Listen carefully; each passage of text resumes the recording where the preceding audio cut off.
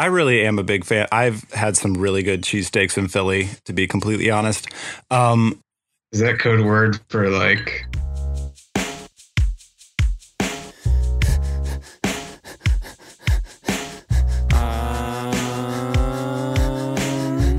Washington, 6'8", weighs a fucking ton.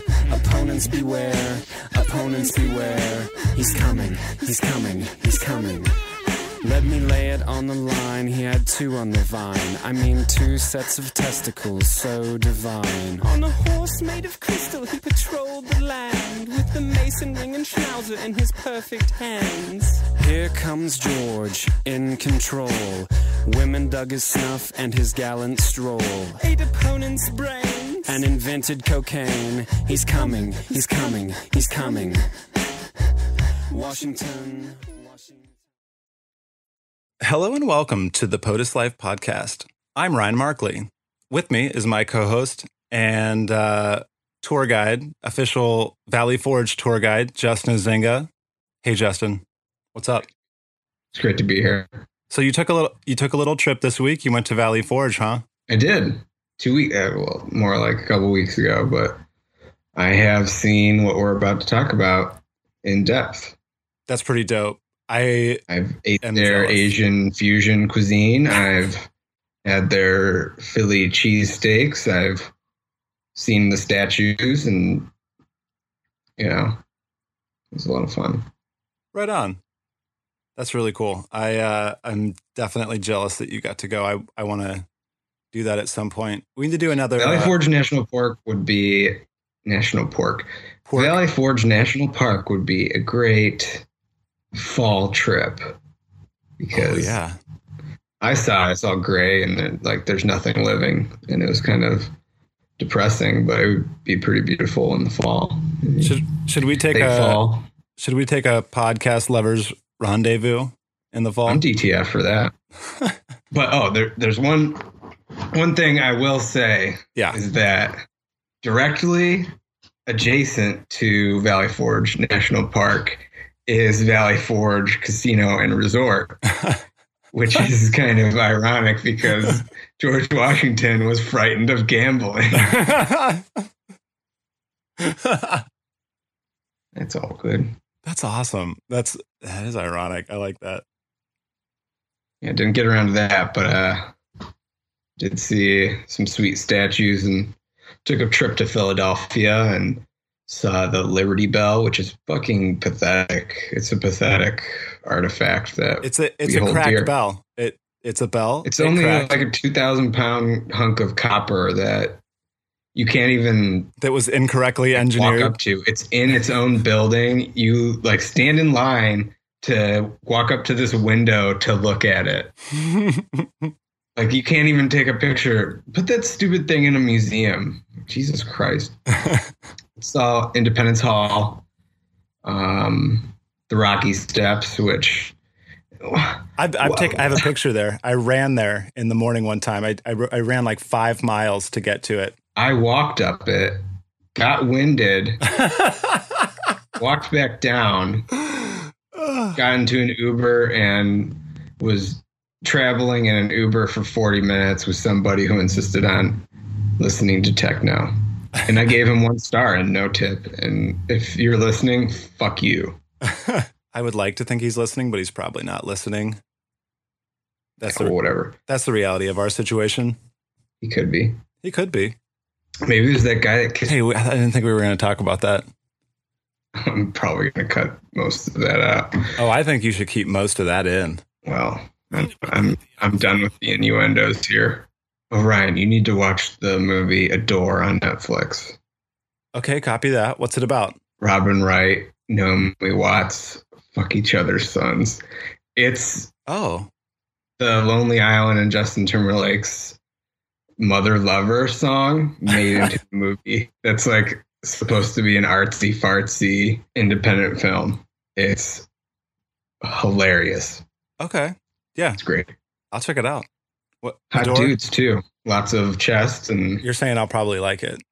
It's up my alley. Yeah. All right. Well, anyways, on the last episode, we tried to talk about some upper class drama that Washington dealt with during the winter of 77, 78. And I was a little fucked up. Sorry. Ryan was a little drunk and unprepared, and, it's all right. This episode is all about Washington and his army trying to make it through that same winter. The British had retired to winter quarters, as British are often wont to do. They're feeling pretty great about 2 consecutive victories against George and the Continental Army, Brandywine, and Germantown.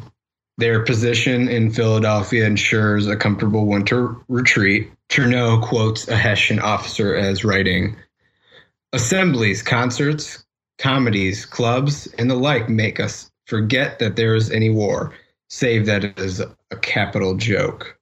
It's hard to argue with him there. Oh, God, I need a drink. And surely a tough winter would completely cripple this already ragtag army that can't even clothe itself, doesn't have shoes, is a bunch of losers, and they're losers. Losers. So Valley Forge. Most Americans recognize the name somewhere in their heads. Many can't tell you much about its significance. Washington had limited choice for winter quarters. Mm-hmm. He was more or less pressured to remain in the Philadelphia area. Some dum-dums thought that he should even attack the British forces throughout that winter. Well, and it's just so funny because that's so dumb. And we'll talk more about like why that was really dumb later. But they were not in any shape. It becomes pretty obvious. Yeah, like they're like not in any shape to go ahead and like try to do a winter battle or any type of anything. It's a real, it's only a flesh wound kind of scene. Valley Forge then seemed ideal. It's 20 miles northwest of Philadelphia. It provided high defense positions, which I saw some rebuilding of the battlements and quarters at Valley Forge National Park. It provided high defensive positions. True story. I've been there. Water, lots of timber, and farms all around to beg for food. On paper, it doesn't sound too awful. Plus, it prevents the redcoats from freely roaming around the valley, pillaging the local agriculture. It protects the Patriot forces. It protects. It protects the Patriots that were forced out of their homes in Philadelphia and creates a buffer from the recently homeless Continental Congress and Pennsylvania legislature, now located in New York and Lancaster, respectively. Is it Lancaster or Lancaster? I think it's Lancaster. I'd say Lancaster. Yeah. The area itself, Valley Forge, was a small industrial and farming community, as you said, Justin. And yes, there were forges. There was also a grist mill. The highest point in the area was Mount Joy. Did you go atop Mount Joy, Justin? I don't think so. No. Could you see Mount Joy from where you were? I don't know what the fuck Mount Joy is, to be honest. Really? So, if you went to Washington's headquarters, the Schuylkill River is to the north of you. Did you see that? Yes. And so if you would have looked 180 degrees to the south of like this river, that would have been Mount Joy right there. His house was directly between Mount Joy and the Schuylkill River.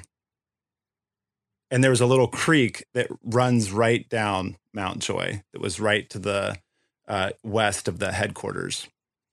You probably saw that as well. No? So anyway. Sorry, I'm trying to figure out where the fuck you're talking about. Really? Yeah. Yeah, Mount Joy is like called something different now. Perhaps. I don't know why they would have changed the name of that and not the Schuylkill River. But Mount Joy.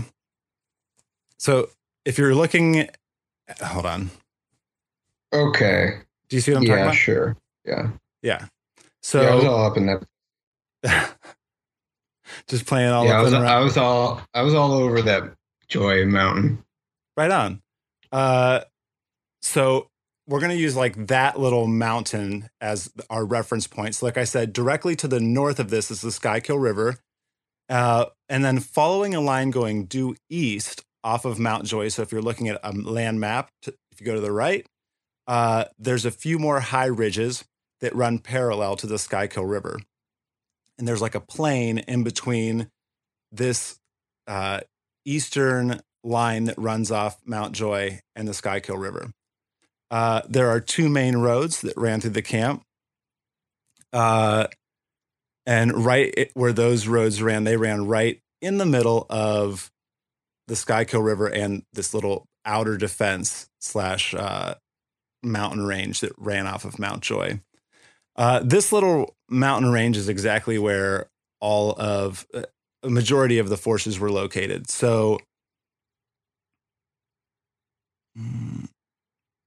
sorry, I thought I had the number in there. So, about 15 of the brigades were actually on this outer line of defenses that kind of ran directly east of Mount Joy. Directly north of that, like I said, was actually where Washington's headquarters was. So that's where you were, and this is where the Isaac Potts house is. I thought this was interesting. In the book, Chernow, that we use for our references a lot of the times, Chernow described this as Isaac. He made it sound like Isaac Potts owned everything in this whole area. And that's not like true at all. Like that's absolutely not true. He actually, in the book, he says that he owned the iron forges that were there. He actually did not. He owned the grist mill and he owned a couple farms in the area. His brothers actually owned those iron forges. So they were in his family, but he had nothing to do with, he didn't make iron. Like that wasn't his deal. It was his father's deal and his brother's deal. He didn't really have anything to do with it. Most of this area at the time was farmland. And so there were a few trade roads that ran through the area, but pretty much just all farmland. And the house that Isaac Potts owned, this farmer, and he was owned the grist mill. He was a Quaker. They were all Quakers, which is kind of why like they didn't really have an alliance to one person or another. They're like, we just don't like war. So like we'll sell to whoever, you know what I mean? Like kind of definitely opportunist. And so Isaac Potts was more of a patriot, kind of patriot leaning. I'm assuming he had some wrongs that he felt were allowing him to kind of help out, I think, the patriot cause. But George and his military family kind of just had these upper two rooms that they slept in, and they used the bottom part as kind of the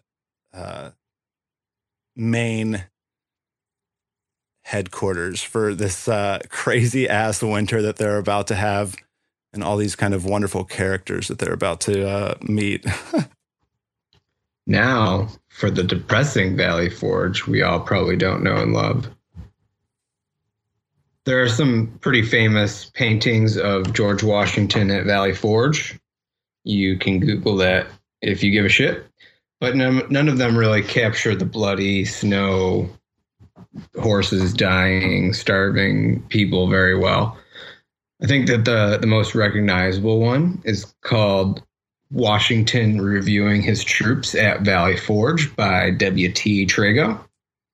George is sitting on a horse and looking at some ratchety-ass looking dudes. I have a little painting of this hanging in my house, but I, of course, added some TIE fighters to it, and BB-8 is next to George Washington's horse. My girlfriend comes. No, I'm not going to go into that. The other famous one is of George doing the old Tebow stance on the ground next to his horse in the snow. He's being a good Christian, praying on bended knee to the God of shoes and blankets. Dude, can I just say, first, did you know that painting was not created until 1975? It's like a relatively new painting. Like, America was in the midst of an evangelical revival. We just got out of the Nixon era, and damn it, America needs a fucking like patriotic and religious leader. And then who are we going to fucking Washington? Who are we going to choose? We're fucking George Washington. It makes me, I was laughing when because when I was reading your notes on this, I was like, it's like the song, like, I Need a Hero, right? Like,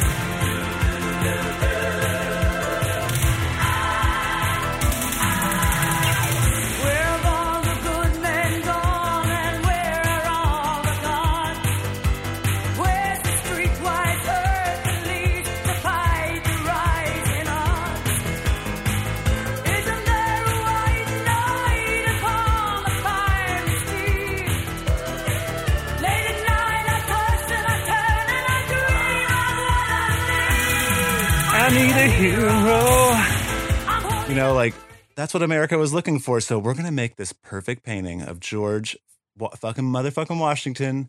Yeah, it's like kneeling at Valley Forge. Why not? It's like Hulk Hogan beating Andre the Giant. Like, fuck that. It's ridiculous. He's a real American. But George really isn't having that much prey time. He's not having much fun. He has modest quarters, a bed, but they're modest for a guy longing for Mount Vernon and losing a war. His aides slept on the floor all around him in the house of Zach Potts. What's worse is that George has lost most of his luggage.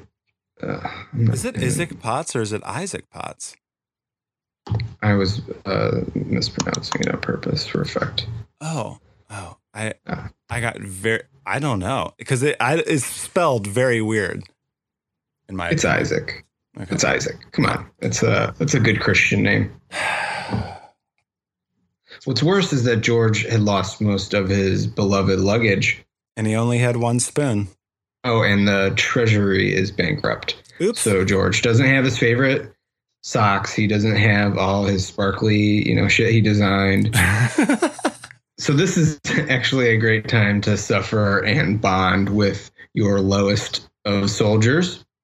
His first order of business is to have a hut building contest.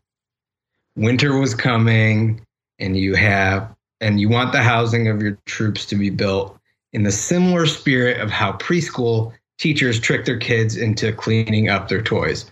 You make it a game, a competition. George offered $12 to the first squad to complete their hut. And to solve the question of how to build efficient roofs, George offered $100 to whoever the fuck could figure that out. Well, it turns out that the hut sucked. 12 men had to fit into a 14 by 16 foot hut. I went inside the replicas. They're small AF. So millennial me is already officially done with Valley Forge. I'm turncoating. I'm not tweeting. I'm angry. Get me out of here. I'm not getting all this disease. I'm not going to, eat horses or bark or whatever the fuck they're doing. But hey, if you were an officer, you got wooden floors in your tiny hut, because mud for the rest, like old dirty ass mud. What the fuck is wrong with me?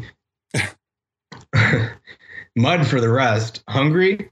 Well, here's some gross flour with probably like worms and shit in it and some water. Cook them together and give it a fun name like fire cakes.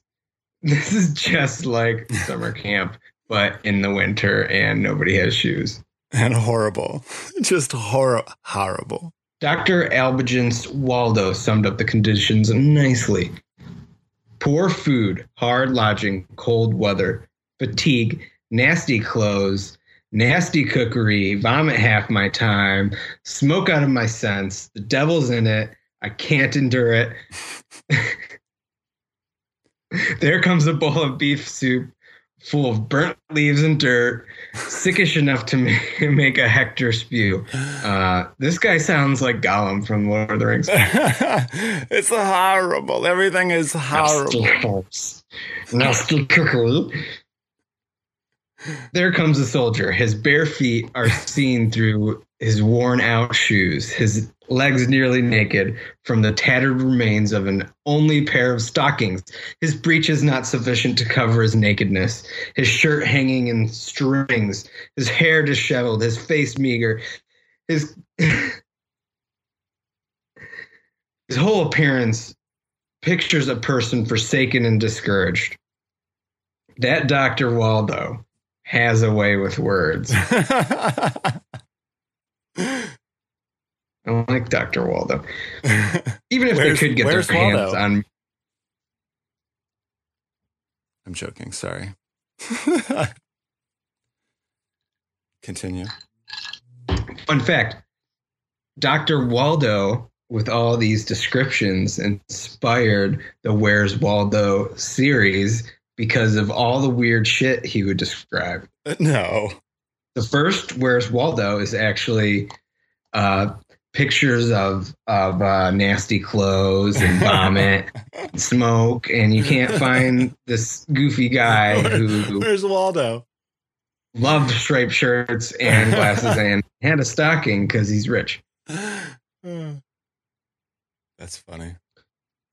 So even if they could get their hands on more clothing, they didn't have many options for distribution. They needed to use men to pull wagons and carts like animals. Washington's goal that winter was, first of all, survival. Second, have a force recognizable as an army to come out the other side. Lashes were given severely to anyone caught stealing food. Bite the bullet kind of comes from this whole idea of bite down on a bullet, we're going to whip you because you weren't satisfied with your fire cakes. The lack of clothing resulted in many frostbite amputations and some death. The biggest killer was disease. Typhus, typhoid fever, pneumonia, dysentery, and scurvy were the real enemies in Valley Forge. 2,000 would die before the end. Martha joined George in February after the death of her BFF sister, Mary Ann Bassett. Ever the trooper, Martha organized the wives into knitting parties, like let's make some fucking blankets, ladies. Washington turns 46 in that same February, President's Day in America when the banks are closed. Some junior officers managed to put on a play for that event, Cato, as we've mentioned, a very popular play for the American Revolution and one of George's faves. That night, he also allowed a little fife and drum corps. Why not? Let's get a little spirited up in this bitch, Oh, but card games and dice games. Definitely banned, and you would get whipped for it, and that's why they put the Valley Forge Casino and Resort next to the Valley Forge National Park. Oh, I just find that very funny. It's funny. I'm grabbing a drink. Stand by. Okay. Sorry, my wine is just right there. I'm getting a drink too. What? Why should I care?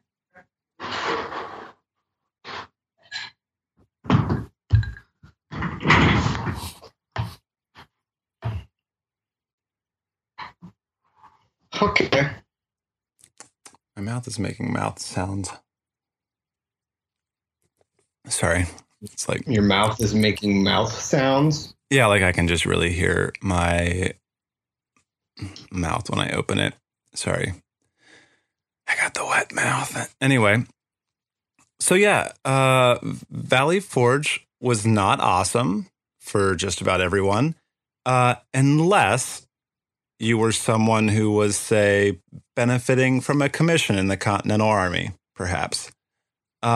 We have talked a bit before about the never-ending caravan of troops, specifically officers, that were coming from Europe, being sent by Franklin and Dean. Dean was over there basically just, like, given everybody a military commission. Like, yeah, fucking go over there. Get on a boat. I promise you, they're going to pay you. It's going to be great. Get on over there. It's going to be awesome. So I want to spend just a little bit talking about two of these foreign men that Dean and Franklin kind of had a hand in sending over. There was actually a point in time where, and I'll kind of talk about this a little bit more later, but there was a time when Congress stopped accepting commissions from Dean. So Dean kind of did have a limited ability, and Franklin, to issue commissions, but they did it so often and to so many people, it would have absolutely bankrupted the Congress. I mean, they just did not have any type of capital to be paying all these foreign officers, and they did need trained officers and trained men. America, like the Patriots, didn't really have that many highly trained, skilled officers that had fought before ever in a war. So, or at least in a war of a scale this size. So one that we have talked about before, one of these guys we've talked about before is the handsome, young and handsome, sexy, ever so handsome Lafayette. And damn, I just have to say, seriously, I read this book about Lafayette last week, and it was called Lafayette in the Somewhat United States by Sarah Vowell. And it's a really simple read. It's more of a book I would recommend for anyone who's listening to this show and just finds history interesting, because she is not a historian. She doesn't write from a historian's perspective, but she just tells a lot of stories and just basically pulls a lot of like letters and all this and that out. So she talks specifically, and I love this, about how Lafayette he was 19. Both of his parents had died. And so he had a bunch of money. He had inherited a lot of money. He was married off to this girl of a wealthy family, and her dad kind of accepted him as like a son figure, definitely a son-in-law, but also was helping him up in the military ranks. He was a politician and a military guy as well. And so it's hilarious because they basically told him that he couldn't come. And France at this point, because so many people were coming over from France to U.S. and helping, that France was really worried that Britain was going to think they were actually sending all these guys over there and would start a war directly with France. And France really could not handle that at this point in time. They were kind of decimated after the 7 Years' War, or the French and Indian War. Anyway, Lafayette, two quotes in this book that I read from Sarah Vowell really stuck out to me. Lafayette's 19, left his 19-year-old wife, defied France and all of its edicts to not come over to the U.S. and participate in this war, aggravating Britain. And he's just like, fuck it, I'm gonna fucking go. I'm gonna do it. I have all this money. I'm gonna buy a boat. I'm going. I'm leaving my pregnant 19-year-old wife with our second child, and I'm just going. And he's writing to her from the ship as he's finally setting sail to the United States. And he writes this quote: "The welfare of America is intimately bound with the happiness of humanity. She is going to become the deserving and sure refuge of virtue, of honesty, of tolerance, of equality, and of tranquil liberty." And the second quote, that this dude is so poetic, and this is in the same letter to his wife. "In coming as a friend to offer my service to this intriguing republic, I bring to it only my frankness and my goodwill. No ambition, no self-interest.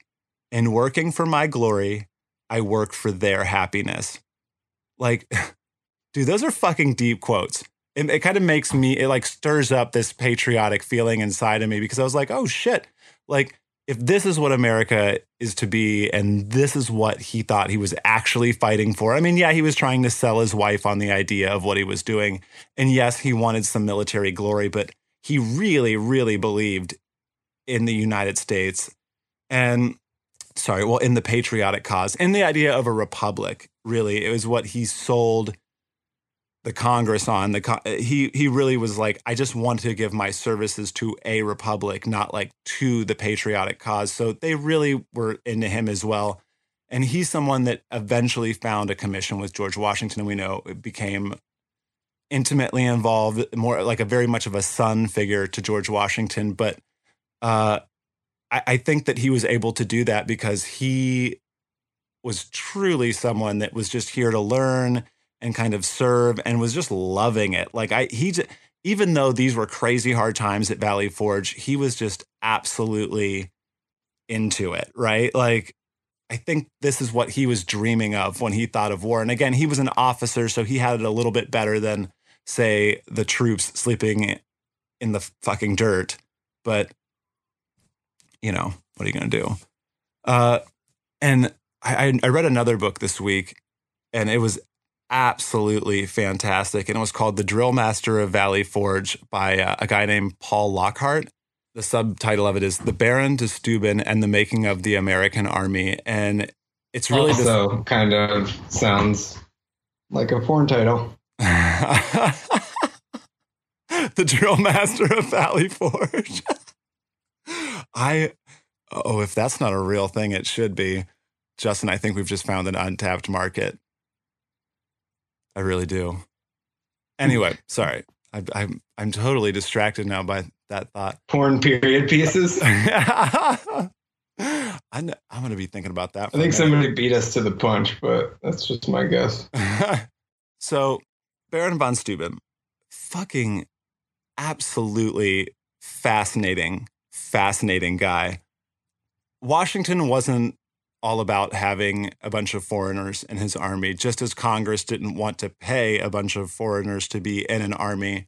So the fact that Lafayette found a way into Washington's heart and enter Baron von Steuben, that a guy like this would eventually become someone that Washington just absolutely fully trusted and adored, is fascinating, because this guy is he's as Europe gets. I mean, like, Baron von Steuben, like Lafayette, had an incredibly sizable name. His full name, as us Americans knew him, was Friedrich Wilhelm August Heinrich Ferdinand Steuben. He actually had a different name, and then he changed his name to this. But we have talked about the Baron before. We joked in an earlier episode that he wasn't really a Baron, and that he was just, he would just mercilessly yell and drill these troops at Valley Forge. However, I do have a bone to pick with Chernow about his insistence that the Baron was not actually a Baron, because he actually wasn't. Shots fired. He was a Baron. So Baron von Steuben, he was from Prussia. And Prussia is more like modern day Germany, right? So back in the day, Prussia was a bunch of tiny state countries that were under like the Prussian name. There was a king, but the nobles basically did whatever the hell they wanted. But and these countries were super tiny, like I mean, the size of like Connecticut, tiny, like just very. But there was a whole bunch of them, and the Baron was part of what was called the Junker class or the Junker class.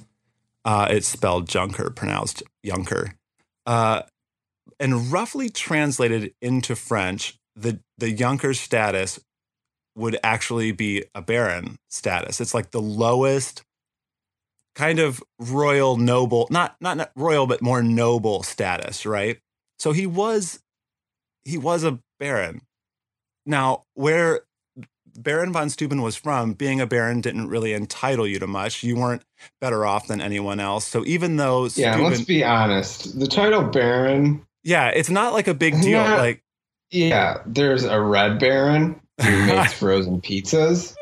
It's not, Chernow's just being all up in his ass and his ivory tower and his, best New York bestseller books that he writes. Stop being such a snob. No, I'm not saying that, but I'm just saying, like, it is funny that I was making jokes, dum-dum. He said, I know, but it is like it bothers me, like, since I read some other books and kind of did some deeper digging, that he was like, Isaac Potts owned the Forges. And it's like, well, that's an oversimplification because his family actually did. And if you're going to write a book that's like 2,000 fucking pages. Ron Chernow on notice? Ron Chernow, I'm putting you on notice. He's never going to come on this show. You're first. So the Baron was a baron. He did come from extremely humble origins. He was not really highly educated. He was about as educated as George Washington was, although he received a much more formal education, but he still only had a couple years of it. Like, he didn't have a full, complete high education. He was surprisingly simple, and I'll kind of touch a little bit more on why that's important, like why his simple origins, even though he was, the quotes, baron, why his simple origins kind of helped him win over people, right? So, also, just for reference, like I was saying, this book, all this information does come from the Drill Master of Valley Forge by Paul Lockhart. Just want to make sure that we give credit where credit's due, and it did provide a great, like, seriously awesome in-depth look at the Baron. A lot of the information that he got from this book came from the diaries of John Laurens, and Chernow uses a lot of John Laurens as well in his referencing of Valley Forge, because he was the son of Henry Laurens, and Henry Laurens was the president of the Continental Congress. We've kind of touched on this before, but I just want to recap. And John fucking loved the Baron, right? Henry Laurens also liked the Baron, and that kind of helped usher his position into this area. So anyway, the Baron is from Prussia. And believe it or not, contrary to popular belief, the British Army, and I found this interesting. Hold on. Believe it or not, I found this fascinating. The British Army was not, like, by far not the biggest and baddest in the world. Their Navy was, but not by a long shot were they. But I mean, like I said, they have a huge Navy. Their infantry was not on par with everyone else, though. The Prussian army was fucking massive. It was huge. Absolutely huge. It was the biggest. It was the best. Honestly, these guys deserved a Trump-size heap of praise. The conglomerate of the states, so like all these country states, spent about 2/3 of their entire budget on the army, which is that's staggering. So all the money that everybody made that they collected from taxes, all this, went straight to their army. The King of Prussia at the time was obsessed with building this huge professional military. Absolutely obsessed. He did away with the royal court of pussies that were established by his forebears and replaced them with a bunch of military officers. He's like, fucking get out of here, you fancies. And like, I want all these military people up in here, right? Like, I want to get to know all the military folks. He knew the best generals, is what you're saying. He knew the best generals. Yeah, but he kind of did. And the funny thing is, he would always wear military attire. Like, previously in the court, like, it was all about wearing fancy clothes, right? But then when this guy, Frederick the Great, took over, he was all about just everybody wearing military uniforms all the time. And it was a complete military culture. He absolutely, overnight redid the culture of Prussia into this like highly advanced military culture that was just like spending shit tons of money on military stuff. One of the anecdotes that tells just how bad this military was, the infantrymen were trained to load and fire 4 rounds per minute. This is back in like the flintlock days where you would load your gunpowder and bullets separately. So not only could they load and fire 4 rounds per minute, they could do it while marching forwards or backwards and stay in perfect formation while doing it. I mean, like, they would pivot and turn and be pinwheeling, and like they would be 3 rows deep, just like turning all around the battlefield and firing 4 rounds per minute, no matter what. Like, that's insane. It's like literally a moving like Gatling gun. Like, just, that's wild to me. Steuben grew up in a military home. His father was a military man, an engineer lieutenant. Steuben himself served in the military, although his highest rank was only captain. That is still quite an accomplishment in an army as big and professional and as well-funded as the Prussian army. And Steuben was even recognized by and received special attention in military training from Frederick the Great. So he wasn't just some guy that was in the military. He was some guy that was in a military family that grew up in a military culture that was noticed by Frederick the Great himself, the man obsessed with military.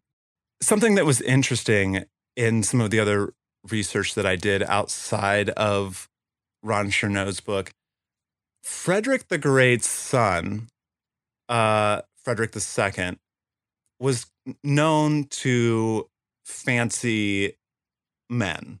Like, that was not, back in the Prussian army, homosexuality was not like okay, but it was also acknowledged as like a thing, right?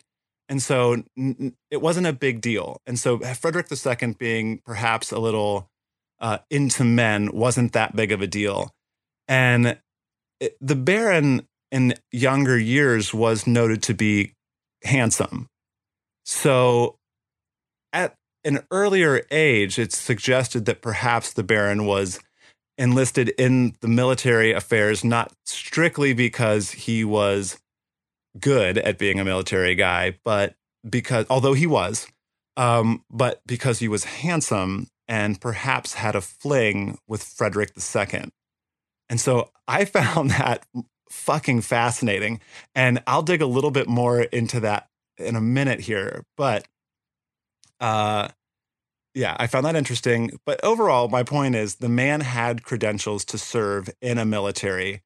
And I just think that Chernow downplays that. Like, Chernow's like, he wasn't a baron. He was this like military guy from Prussia, but like, who cares? Like, anybody could have come from there. And it's just like, no, like, he actually was quite like a unique person and a unique individual from a very unique military background. Unfortunately, during this time for Steuben, the Germans kind of, after he got accepted into the King's class, the Germans kind of started to experience, well, the Prussians started to experience Europe was experiencing relative peace after the 7 Years' War. Like I said earlier, not a lot of people wanted to invest a lot of money in a war. So Europe was kind of calming down, and Steuben was kind of sent off into a far remote corner of the empire, and eventually he was excused from service altogether. He did kind of have a falling out with Frederick II and Frederick the Great in the court, but we don't really know if that's why he was kind of sent out to that post or not. Anyway, he ends up making his way. He took some time off to go soul searching and ends up in the service of another rural court in Prussia, but ends up back in France and begins to search for another job. He ends up meeting with Franklin and Dean around this time, and Dean was really interested in hiring him.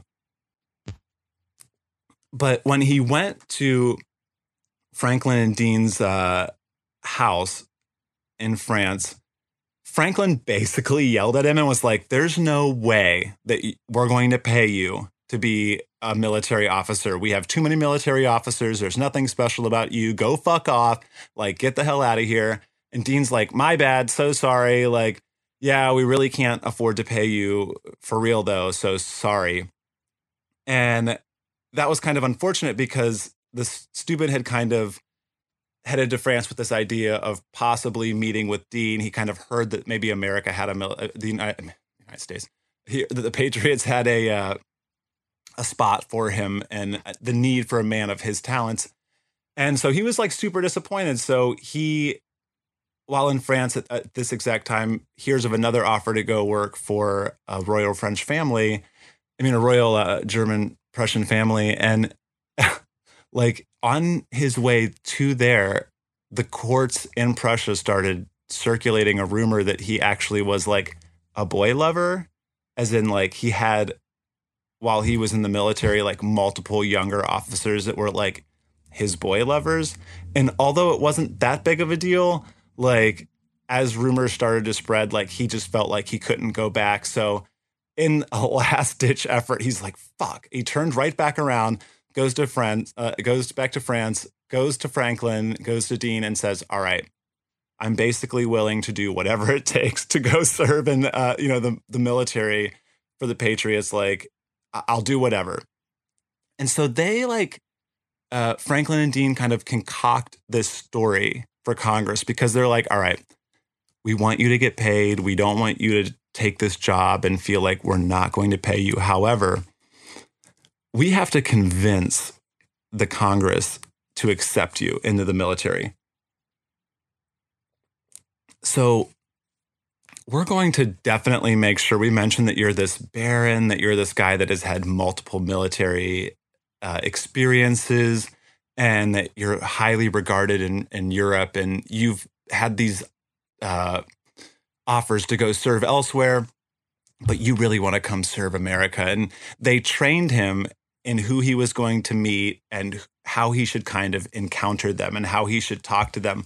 So when he comes over to the United States, why do I keep saying that? When he comes over to the colonies, he goes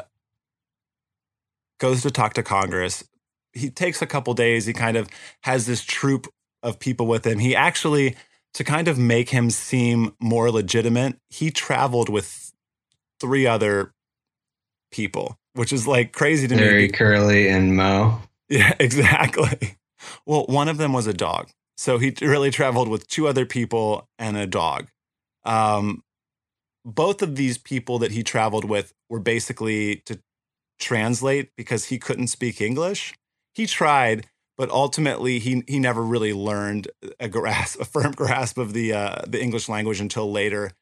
So I can only imagine what it was like hopping on a boat, feeling like you have no opportunities for a job in Europe, knowing that you probably aren't going to get paid for a while over in the US, and having all of your expenses paid for by some rich French dudes who wanted to sponsor the war but knew they couldn't officially get involved. So basically they're like, yeah, we'll pay for your trip over there, but that's about all we can afford. And hey, by the way, take my nephew with you. He speaks really good English. He's 19. He's going to have a really good time. Like, he'll be your military family. So the Baron came over to the colonies with a military family, went to go meet Congress, specifically really hit it off with Henry Laurens. And actually, he really hit it off with, who was Washington's rival at the time? Why can't I think of his name? For the life of me. Kanye? No. Part of that. Charles Lee? No, he was the head of the war cabinet. Horatio, sorry. Horatio. Gates? Yeah? No. Horatio Gates is right. Yeah, okay. Oh my God, I feel so dumb. Fuck. Horatio Gates is correct. Yeah. Yeah, Horatio. Horatio Gates, Benedict Arnold. Why is music playing? Stop. Oh my God. Anyway, it's fuck. My brain. So the Baron and Horatio Gates hit it off immediately. Like, they loved one another. And actually, as soon as the Baron gets into town to meet with Congress, Horatio's like, hey, I want you to stay at my house. And the Baron, because he was trained, knew that George Washington, that he had to convince George Washington really that he was going to serve.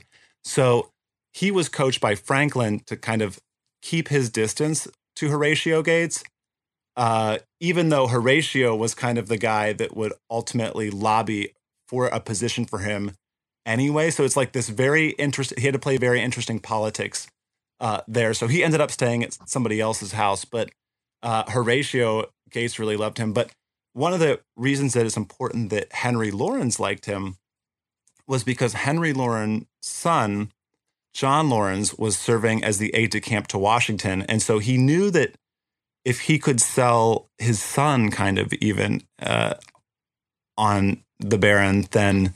And John Laurens might have also liked the men folk. Is that true? Yeah.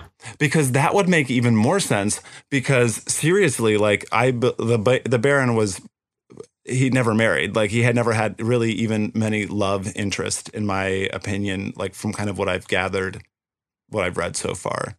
So, I mean, he was smitten. He was smitten towards women, as in he liked to play with them as far as like in the court, and like he knew the game, right? But I don't think he was into them. So anyway, he comes over, talks to Congress. Congress is like, well, we really can't pay you. And he's like, all I need is my travel expenses reimbursed and positions for my family, my military family, my aide-de-camps. And, just pay for our travel, get us there, and we'll serve. No problem. I don't even want to take your money. I just want to serve a republic. Like, I really believe. And again, this is basically all translated from French because he doesn't speak very good English. So he just has basically a bunch of letters that he's giving to people that were translated by one of the guys that was traveling with him. And what? Sorry, go ahead. So the Baron ends up making his way to meet George Washington at Valley Forge. And the Baron was ultimately let down by his initial impression of George Washington, because George Washington rode out with his family. They met the Baron on the road into Valley Forge, and he had heard, obviously, by this point, a lot about the Baron. It became well known who this man was. They were printing about him in the newspapers. Like, he was this French high nobleman that was coming over to help save America. And it was obviously more propaganda than it was truth. But there was some truth to it. He just wasn't a high wealth nobleman. He was a guy that had to escape and basically come over here. But he was very well qualified. And so George Washington knew that, met him on the road, and just was kind of like, hey, thanks for coming. And then they all just rode back into Valley Forge together, and there was really no pomp or circumstance. And the Baron was really let down by this initial impression.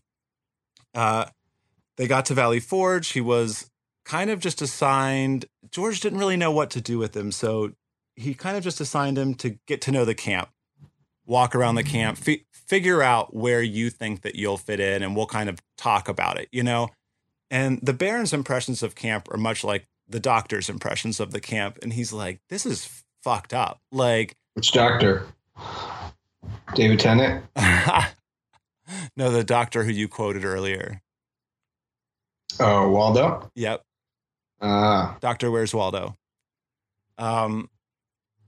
So he thought the camp was really fucked up, but he was excited to be back in military service, believe it or not. Like, he'd kind of been hobnobbing around France for a little bit. He really hadn't had a battle for years. And so he would write in his journals about how he loved the smell of the camp again, and how he loved the sound of the men, and just the overall atmosphere and environment. Like, for him, it wasn't terrible. Like, it wasn't ideal, and it was no European military camp, and everyone was kind of like naked, right? But he knew that there was this reality to war, and he was comfortable with it. He had seen it before. And so he set about going around the camp, getting to know the guys. And this was really, really odd for the soldiers, because Washington would distance himself from the simple men, his basic soldiers. And so he expected his officers to kind of do the same. And in the Prussian army, that's not how it worked. All the officers actually started underneath of a regular soldier, as far as the soldiers would direct what this future officer was going to do. So they would actually get to know what their men were doing. So it's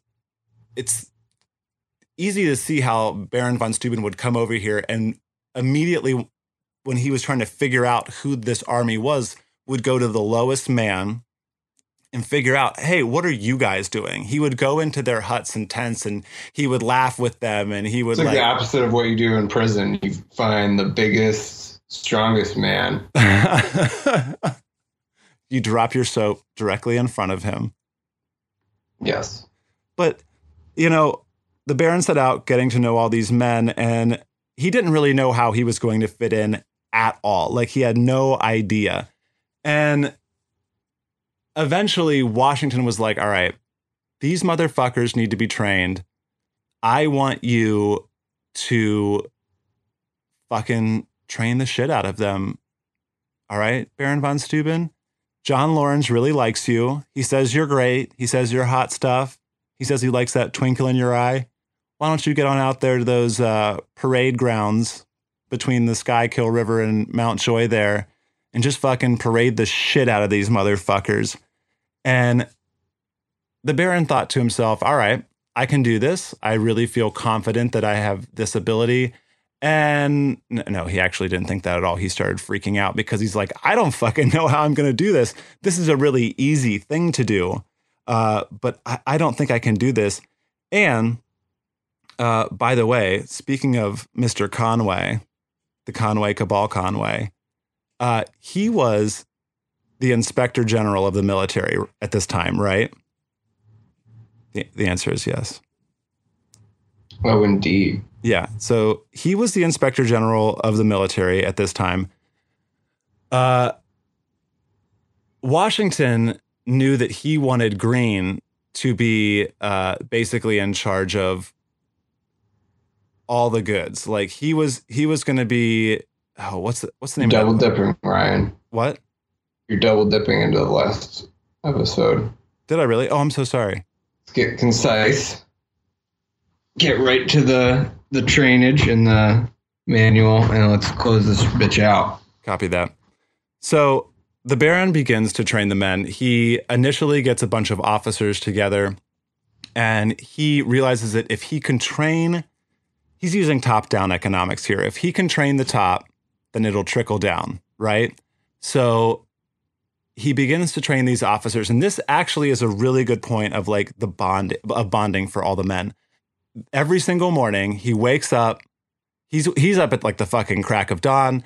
He's writing his manual for the day. So like he's going to write this manual for how to train the army, but he has to totally do it on the fly. So he's like, fuck all the niceties. Basically, these men don't need to figure out how to handle a gun. They need to figure out how to move in formation. This is the number one most important thing. So very first day, he goes out there. He has all these officers. He gets a group of 20 of them together, and he just starts marching them around the campground, a march around the parade ground. And every single time they fuck up, every single time they're out of step, this guy in a bunch of different languages just starts swearing, just starts cussing, screaming, yelling, stomping. He's putting on this theater, and he's doing it on purpose. Part of it is he's angry, but part of it is this motivation, right? Like he wants to motivate these guys to fucking be the best that they can be. So he's going to get in their face. He's going to turn them. He's going to move them. He's going to yell at them if they're fucking up. I mean, he is like getting into it. And all of the men up on the hill that are kind of watching their officers being trained are laughing. Like they think that this is fucking hilarious. And so it kind of provided this levity in the camp, but also because he was yelling at them, these men actually wanted to do better. And so they took it to heart and they got better and they got better. And then so he started training. Every single day he'd get up and he'd start training some different portion of some march, some move, some way to, and eventually he'd get a little bit into handling the gun, putting on a bayonet, feeling comfortable moving with it. But most importantly, it was getting into these formations, and he started very small. And eventually over time, over this next like month, they begin to train as full groups, as a full army on the battlefield, on this parade ground. And I just think that he did so much in so little time and just taught these men how to move and move quickly. The biggest and kind of top off of this whole thing was on May 6th. France decides that they're going to kind of start getting into this thing, right? So we have Washington stages the celebration of this French treaty being signed and this declaration of war against Britain, essentially. And the Baron decides that the best way to show off how his military can work is this, and it's view de jour, sweep of double rows of solars. Everyone's chanting, and these men are moving in formation and shooting their guns off in perfect formation in lockstep, and not one person misfired. There's just this awesome movement and pinwheeling and getting into and out of formation on the battleground. And there's just this feeling of like, all right, we have France in it now. We feel trained. We're getting there. We can move forward, so there's just awesome air about the camp, I think. And everyone is super excited, but also like super afraid because they're kind of learning and they're cementing themselves into this army, this actual real army that can move as one. They've had hardships. They're facing, this horrible winter. But then here comes this guy that is able to bring them levity and actually train them. And he was a fucking comic. I would love to have been there while he was just mercilessly yelling. It probably felt a lot like, opening a Cold Stone creamery for the first day.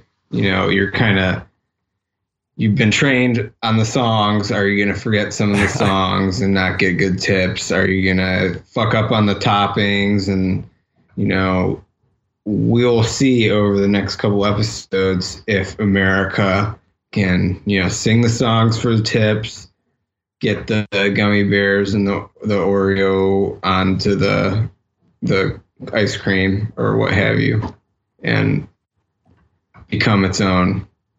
Are you hungry? No.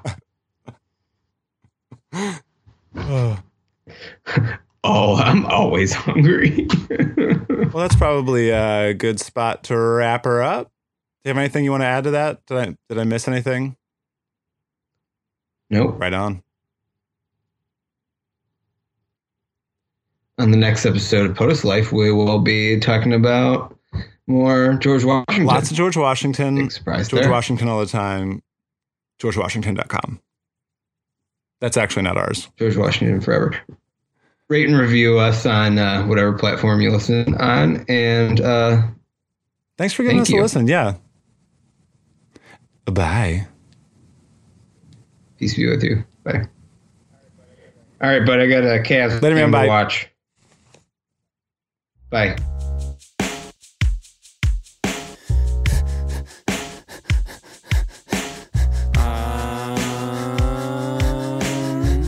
Washington, 6'8", weighs a fucking ton. Opponents beware, he's coming.